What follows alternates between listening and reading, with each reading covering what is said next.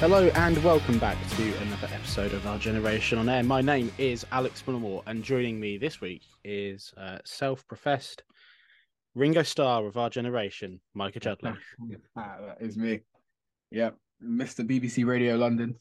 And that will be out by the time this goes out, won't it?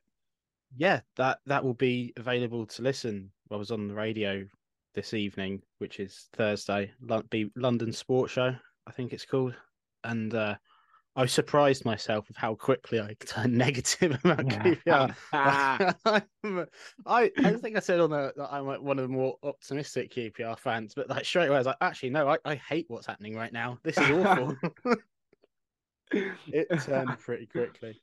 As far as shameless plugs go, what are we? A minute in? Minute in. Why not though? Yeah, nice. That's a new record. You just got to grab the attention up front because otherwise, people might not listen to the end. So, But then I think that crossover of like BBC London listeners to this podcast, there's so many more BBC London listeners. So saying it on this podcast probably won't attract too many more. It's more the other way around. Yeah, I haven't listened yet, but I hope you gave us a plug. I think the host did. No. Okay. He's the Paul McCartney, guys. I'm Ringo. He's Paul. He's already looking at his next career move. I'm gonna be stuck here doing QPR v Rotherham forever. Speaking of QPR, a really naff week in terms of results. A really poor performance on Saturday, followed up by such even though I guess things actually happened in the game, technically, so I've been told. It felt like last night's game was such a non-event. It could easily have not happened. It just didn't. It hasn't sort of. I mean, I'm annoyed by the result. I'm annoyed by the performance, but it just may as well just not have turned up. Yeah, I mean, I think my dad had said to me after the first goal went in, he turned off the stream. First goal was 5 minutes in, wasn't it? Was it 5, 6 minutes? Can't remember. Yeah. But yeah, I think unfortunately it was just there was really nothing there for us last night, to be honest with you. I suppose when you set up the way that we had set up, if you have one kind of like lapse in concentration, which is what Kakai had, and you go and concede, like that can be it. And it was it, wasn't it, really? Yeah. I mean, I think it crossed my mind when that goal went in. It's like the last time I sat on this sofa watching the QPR game on the red button, I'm pretty sure it was Blackpool away. Wow. It was like 6-1 demolition. We need to get you off that red button as soon as possible. I watched the whole 90 minutes of that game. I was like, Blackpool or Leeds? Both. Oh God! You have to be entitled to some kind of like free therapy for that, Alex. Well, that's what the host of BBC London said she was providing. It's like, you know what? Like, I'm not going to turn it down. You have seen things, my friend. You and compensation is due. Yeah, you and Vietnam War vets have like the same kind of level of PTSD at this point. Sky red button game is my Vietnam, plus the Birmingham game away from last season. I think we talked about last week or a week before. That is also up there. Let's rewind to Saturday then. On the face of it, for majority of the game, I'd say that we were at least competing. We weren't creating sort of like amazing chances, but there was there was a sort of like control of possession at times that we saw against Swansea, probably to much less extent. But it was a period of about 15 minutes, possibly, where everything that possibly could have gone wrong just went wrong. You don't, not that it actually would have counted for much, because even if we scored a potential penalty, we'd have still lost. But obviously Armstrong not getting that penalty, the 3 goals that we managed to concede as they just cut through us with ease. Up to that point, Coventry were probably the better team, but I wouldn't have said they were outstanding. And then it just all falls apart. Yeah, I mean, just from kind of watching it and like having been there, the energy in the ground, like, felt positive at halftime. Like, yeah, the game was a bit boring, but I think in Mark Robins and Ainsworth, you've got 2 guys that kind of just like know how to grind results out. Um, I think Robbins coming into that game would probably have been happy with a point, especially at half time. I didn't feel it was as bad as people thought. I thought what was bad is that it felt like a complete regression in the second half, in the fact that the first goal went in, and I think that there was a feeling, even in the away end, that it was going to be ruled out for offside, and Yeah, then it kind of wasn't. And I remember I'd gone to the game, ironically enough, with, this is such a random thing, a Swansea fan from Coventry. So he was supporting Coventry. He kind of turned to me and he goes, "Yeah, that was offside, wasn't it?" And I was like, I didn't really see the goal. I was kind of more kind of like watching the team, if that makes sense. I was kind of like watching how we were kind of set up. So I didn't really know. And then I saw the replay and I was like, fantastic, classic QPR, another decision against us. But I think for me, the following like 15 or so minutes just felt so last season, felt so like back end Warburton. It was just pure, oh, like feeling sorry for us. Oh, that shouldn't have counted. We were in the game up until this point. It was just pathetic, really. Like it's like, do you know what I mean? A lot of excuses have been yeah, made for this team, and a lot of accusations have been thrown at this team unfairly, right? But it does feel like they've been given the kind of like the clean slate post Watford as well. Um, so like just to see that again, like come on, like Beale's been sacked by Rangers, Critchley has a new job, everybody's moved on. Like it's time to stop feeling sorry for ourselves every time something goes against us, and that's really what Saturday was. We were in the game. It's not as bad as people were making out, and I think the stats show that as well. But the pure pity for ourselves, it's getting sickening now, to be yeah. honest. And the thing is, like, I kind of forgotten about that offside because I guess, yeah. I mean, it was offside. I felt it was offside in the moment. I was like, but we are not getting the rub of the green You were at with the game, weren't you? You were at South Africa yeah, Road, weren't you? yeah, There down the was other that end. kind of yeah, there was that kind of like hesitation from everyone when the goal went in, and that weird kind of Yeah, like yeah. No, it no one like really knew. Let's be honest. Coventry were like half celebrating it, weren't they? Their fans, and then like they realized that there was going to be no whistle, and then it kind of was like, oh, all right, okay, yeah, yeah, Well, go. Ellis Sims, a striker, and we all know what strikers are like for celebrating goals. As soon as they know it's okay, they go off and celebrate. But Mm. you could tell in his reaction, he was a little sort of like, "Is it? Is it? Yeah, Oh, it is. All right. Well, fine. Right. yeah. So, and then the next two goals, my God, like it's just absolutely shambolic, isn't it? That I know Ainsworth loves our players throwing themselves in front of the ball, but this is one occasion where I guess it doesn't come off entirely well. There's players at one point in one of them. There's Cooks in the opposition half. He just sort of like flies in to a tackle. We lose the ball straight away, and then they're countering on us. And they move very quickly, slickly, and get the ball in the back of the net very easily. Was the second goal the one that like deflects off Kakai and then Begovic, or was Yes. that? Yeah, that was like, mate, when that ball dropped to that guy outside the box, it was like slow mo. I turned to the guy I'd gone to the game with. I was like, oh god, and I looked away, and I looked away, and then I just said, and I was like, oh crap. Um, just like for all the defensive organization that we've given Ainsworth kind of credit for making us a bit more solid, I couldn't believe the amount of space that he found himself in. I understand it was a counter attack and they're a bit unpredictable, but like that again, it's just so like Warburton, Beale, Critchley, like whatever we're calling that era. Like it was just so like It was so open. oh, It just wasn't. just so open and like even to try and mitigate it, like to try and do the right thing by throwing ourselves at it, like even that was just like we're just like falling to the ground. Yeah. Like, how about we just pick up our man? You know what I mean? Instead of having to have to look like we're oh, I don't want to say it, but giving everything. Do you know what I mean? How do you feel about the comments that he makes? Because I know this was I don't know. under Warburton, people were always quite critical of what he said in the media, in the sense of like it was always the same thing and people wanted something different. And then you have Beale, who just Box like office. you just think like, right. The Mick interviews are Beale, better than the game sometimes. yeah, Mick Beale and Gareth Ainsworth are two sides of the same coin. Is that they're just a media person's worst nightmare.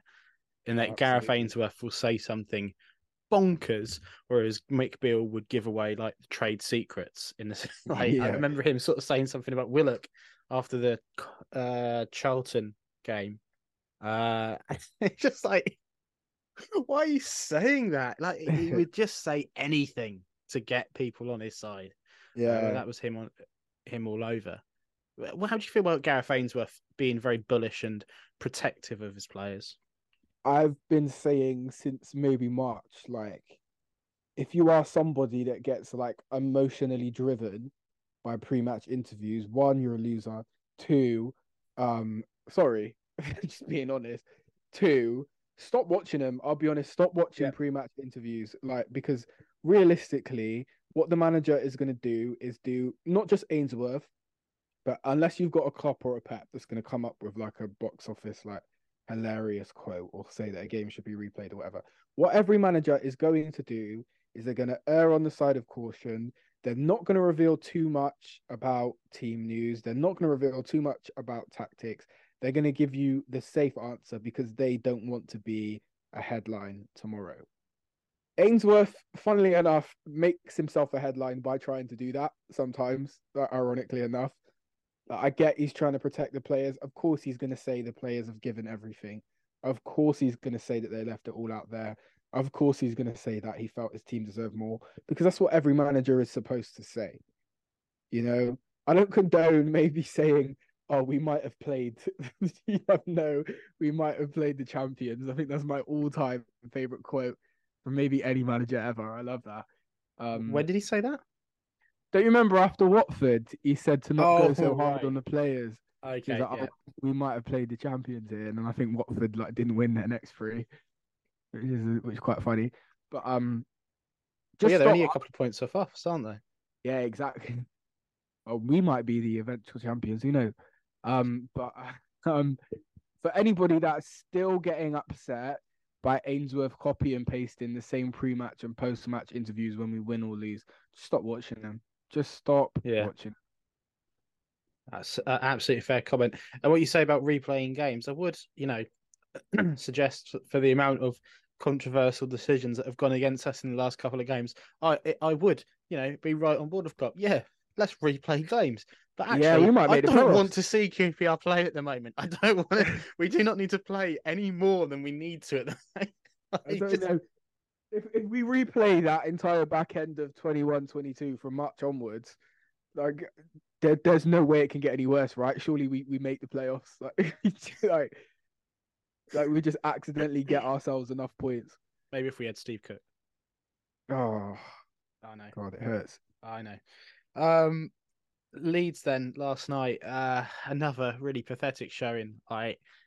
Pathetic in the sense that for the first 45, we weren't actually on that pitch. People will tell me there was 11 QPR players on the pitch, but I will not believe them for a minute. And the most shocking thing about it is that it only ended 1-0. I mean, for God's sake, at the end of the game, Lyndon Dykes was in goal, and I don't think, apart from the free kick, they had an attempt on goal, Leeds. This is not, they did not play us off the park at all. I think Sky commentator said it was the most one-sided 1-0 you've ever seen. In a certain sense, yes, but that's the wrong way to describe it. Leeds had possession. Leeds were never really threatened. But apart from that one goal where we made a monumental cock up of the situation, I don't feel like Leeds played us off the pitch. Well, that's what I mean in the sense that like we set up to not really give them too much, maybe let them have the ball. But like obviously the pitfalls of that is, if there is a lapse in concentration, if someone makes a mistake and they score, you're not really primed to go and get an equalizer because your game plan is to stay tight and keep it solid. Um, I think the most concerning thing for me from that game last night is I know a certain West London sport journalist was talking about our right hand side. Um, I personally don't think that that's a shocking revelation that teams are going to attack a left winger and a right wing back playing at right wing back and right centre back. I think every team would do that. I think Gaz knows that. I think the more concerning thing for me was just there just seemed to be like a real lack of a plan. Like what was the plan? Yeah. Like if we went 1-0 down, what was the plan? Like it doesn't really seem like for all the progress that we'd made pre Coventry, it doesn't really seem like we know what type of team we want to be. Yeah, and Like, when you say progress as well, I'm not, we're not by any stretch of imagination saying that we're sort of like a really good team, or progress is not like a code word for playoff push. Progress is anything that's better than losing 4-0 and taking any type of positive from that. Because unlike some, I'd say, not some, unlike a certain fan, we don't get paid to go and watch this team. We pay ourselves to go and watch us. So if I want to find a that's a nice little positive, shot. right, I will find a positive. And because otherwise, what's the point of going back? You can't just be negative the whole time. I mean, it's credit where it's due and criticism where it's due. And last night it was pathetic and they deserve to be criticized for it. But let's sort of, stop with the sort of fake entitlement. We've tried to play nice football for the last 3 managers and it got nowhere, ultimately. Yep. I will watch anything that gets served up in front of us at QPR and I will continue going back. If we win games whilst playing any type of football, that will make me a little bit happier. Well, it's funny. It's funny, isn't it? Because what was the thing at the playoff final was, oh, look at Coventry and Luton. They don't have to play pretty football to make the playoffs, and it's and that and what now we're above that, are we? No disrespect. Yeah, we're a bigger club than Luton. Don't get me wrong, but no disrespect. The year the Premier League was founded, we were there, as were Coventry City. So what? We're above being what Coventry City and Mark Robbins are now, are we? We're above getting 20 million for Victor Gyökeres and 15 million for Hamer. But is that what we are we? If that's the case, I must have missed something over the last 10 years. Yep. Yeah, spot on. What you were saying about Smith, it's really frustrating because I actually think he's left a few bits to be desired defending, but going forward he's shown promise and he's not necessarily playing in his correct position. So even when he gets into those forward areas, you're not getting the best out of him. I saw our insights on Twitter or X say, he's not being utilised properly. Smith's been one of the few sort of like genuine bright spots, I'd say, consistently. Yeah. And it's just wasting him in that position. So interesting to see what happens when Reggie Cannon gets fit, where he kind of comes into the side.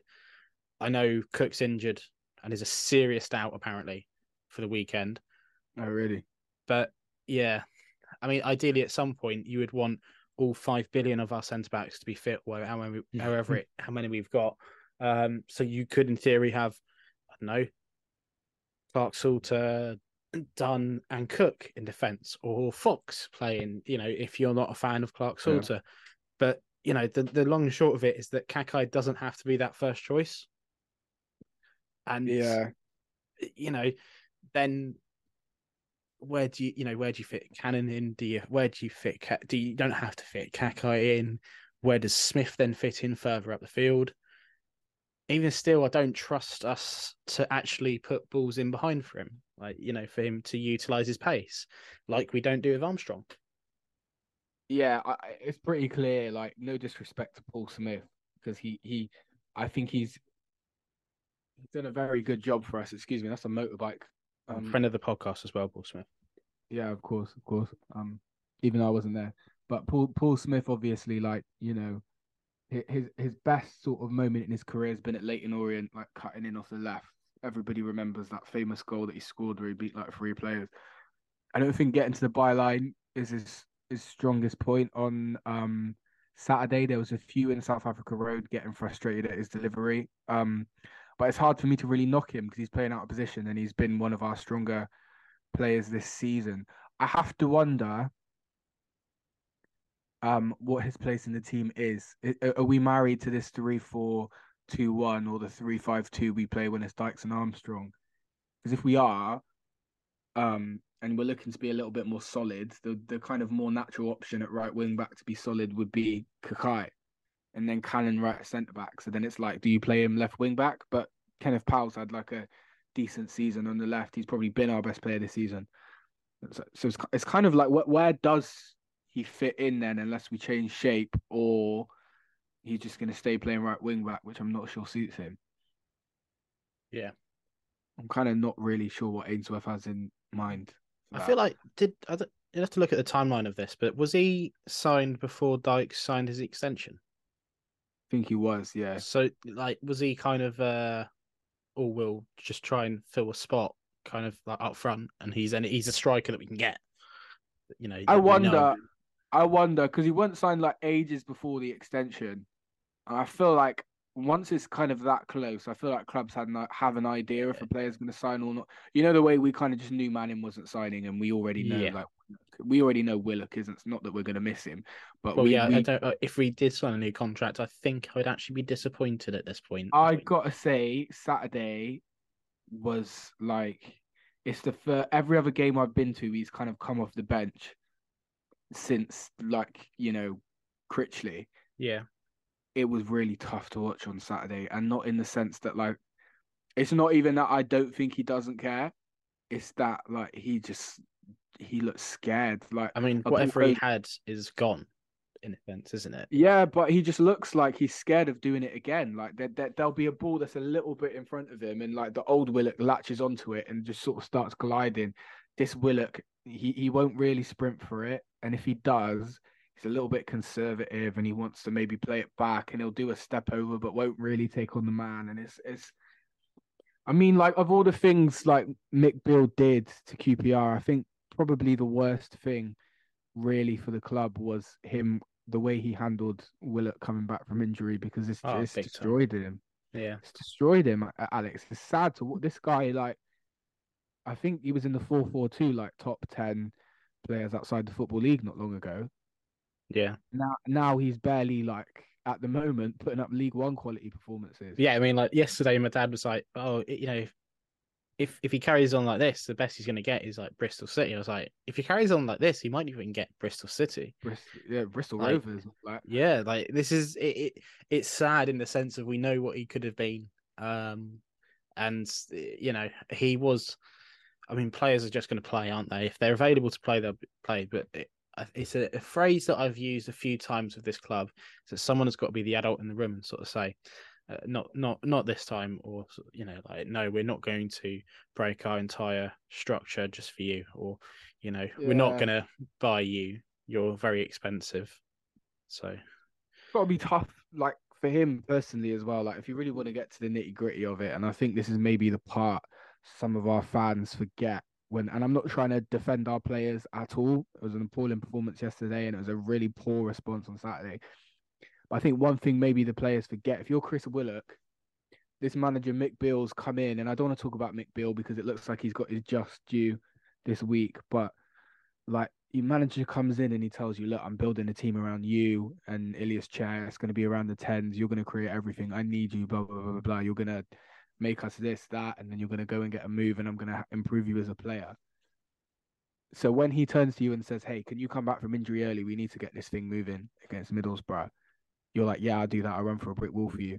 Come back again. "Oh, I'll come back a little bit early. We've started the season well. We've got Sheffield United away. We need you." "Yeah, I'll do that for you, Gaffer."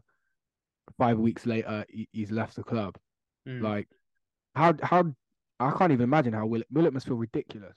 Like, not to rub it in, but he must feel ridiculous. He must be like, "Why on earth did I do this?" Like, I could have just taken an extra few weeks off. My hamstring would have been fine. Like, I'd be back to where I was a year ago. Crazy. Yeah, absolutely shocking situation.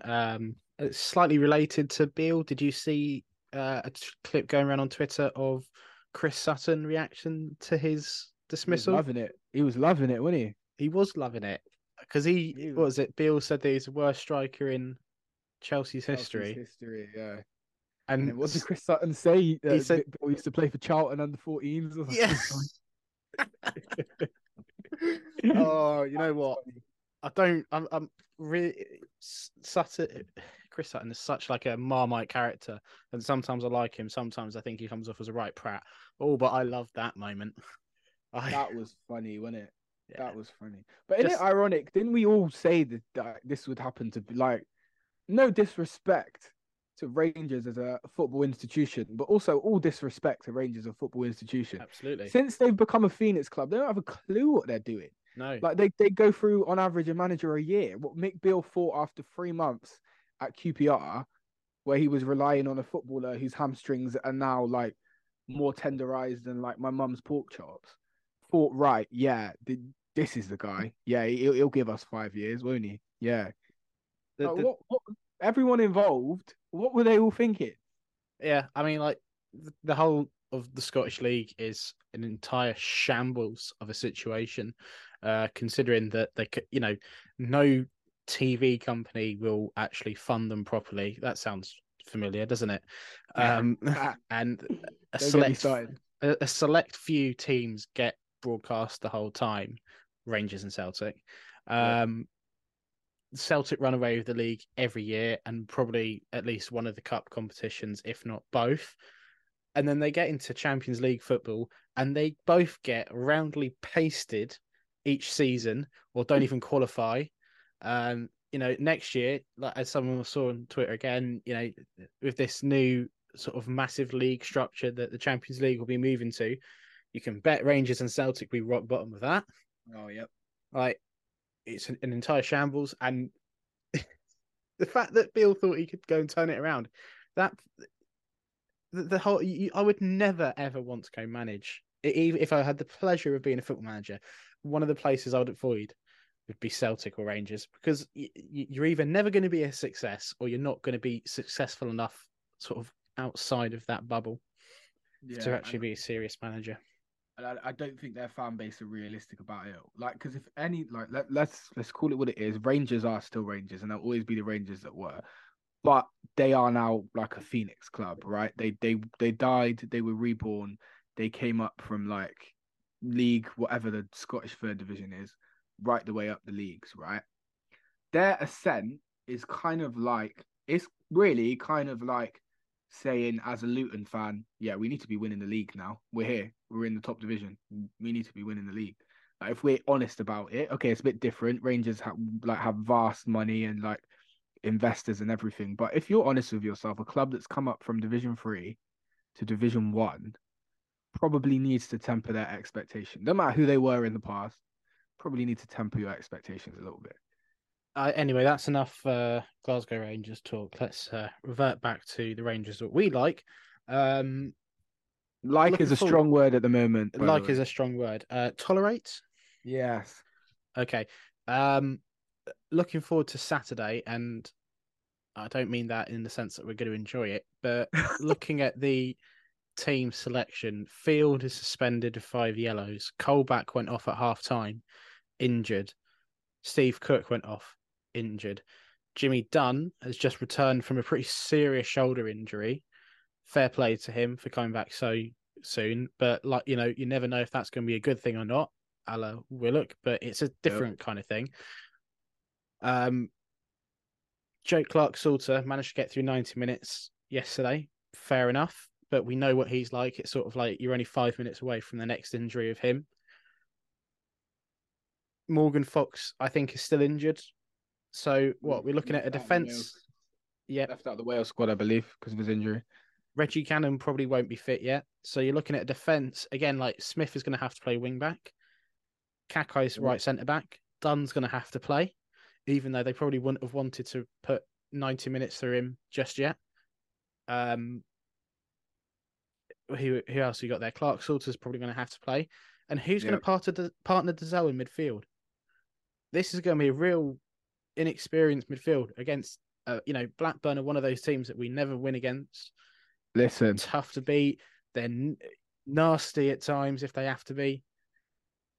Listen, if I know QPR, and I know QPR, we win this game 3-0 on Saturday. This is the most QPR. Like, All the chips are down. We look terrible. All of the key players are out. We're winning this 3-0. I've seen this movie before, Alex. I've seen it. This Are will we be the game we win. Are we thinking it's going to be Dixon Bonner from the start? Right. What do you think of Dixon Bonner? Do you think he needs to play deep, or do you think he needs to play further forward? Mike, I've never seen him play football. I can't tell you. Those 6-minute cameos at the end of every game. I can tell you. I know my dad watched him in a development game a couple of weeks ago, and he thought he was going to be a box-to-box midfielder, and he played deep. Well, this is my thing. I'm not sure what I've seen of him. I'm like, I think maybe he should play further forward, but we've got about 15 million attacking midfielders at this point. I don't know. I think maybe people are looking at like his physicality and thinking maybe he's like a more defensive midfielder, but I'm not convinced. But like you say, I've seen him in like 8-minute spurts at the end of games. We're already winning, so I can't really give you a definitive answer.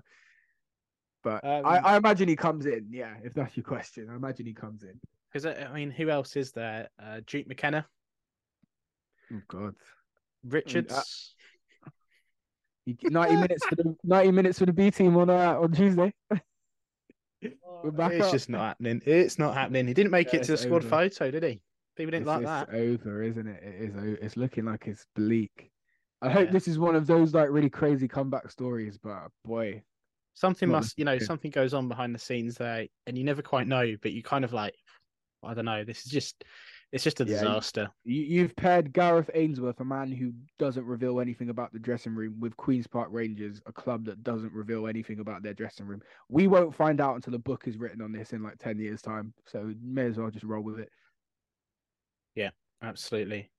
So are we optimistic for Saturday? Yeah, cheery, happy thoughts. No, but I am going as well. I just need to stop and have a look at myself. Really, like why am I going to so many games? Could be a real bleak afternoon for myself because I'm already expecting QPR to lose, but there might be that moment where I get set up for disappointment where we sort of start okay, and then afterwards I'm going out to watch the Ireland versus Scotland game in the rugby. Oh God, yeah. And as you will know, listeners, I am burdened with being Scottish, and I'm desperate for Scotland to win that game. I mean, I don't know if it would actually mean much because, you beat them, they go through and you play either New Zealand or France, who are both outstanding at rugby.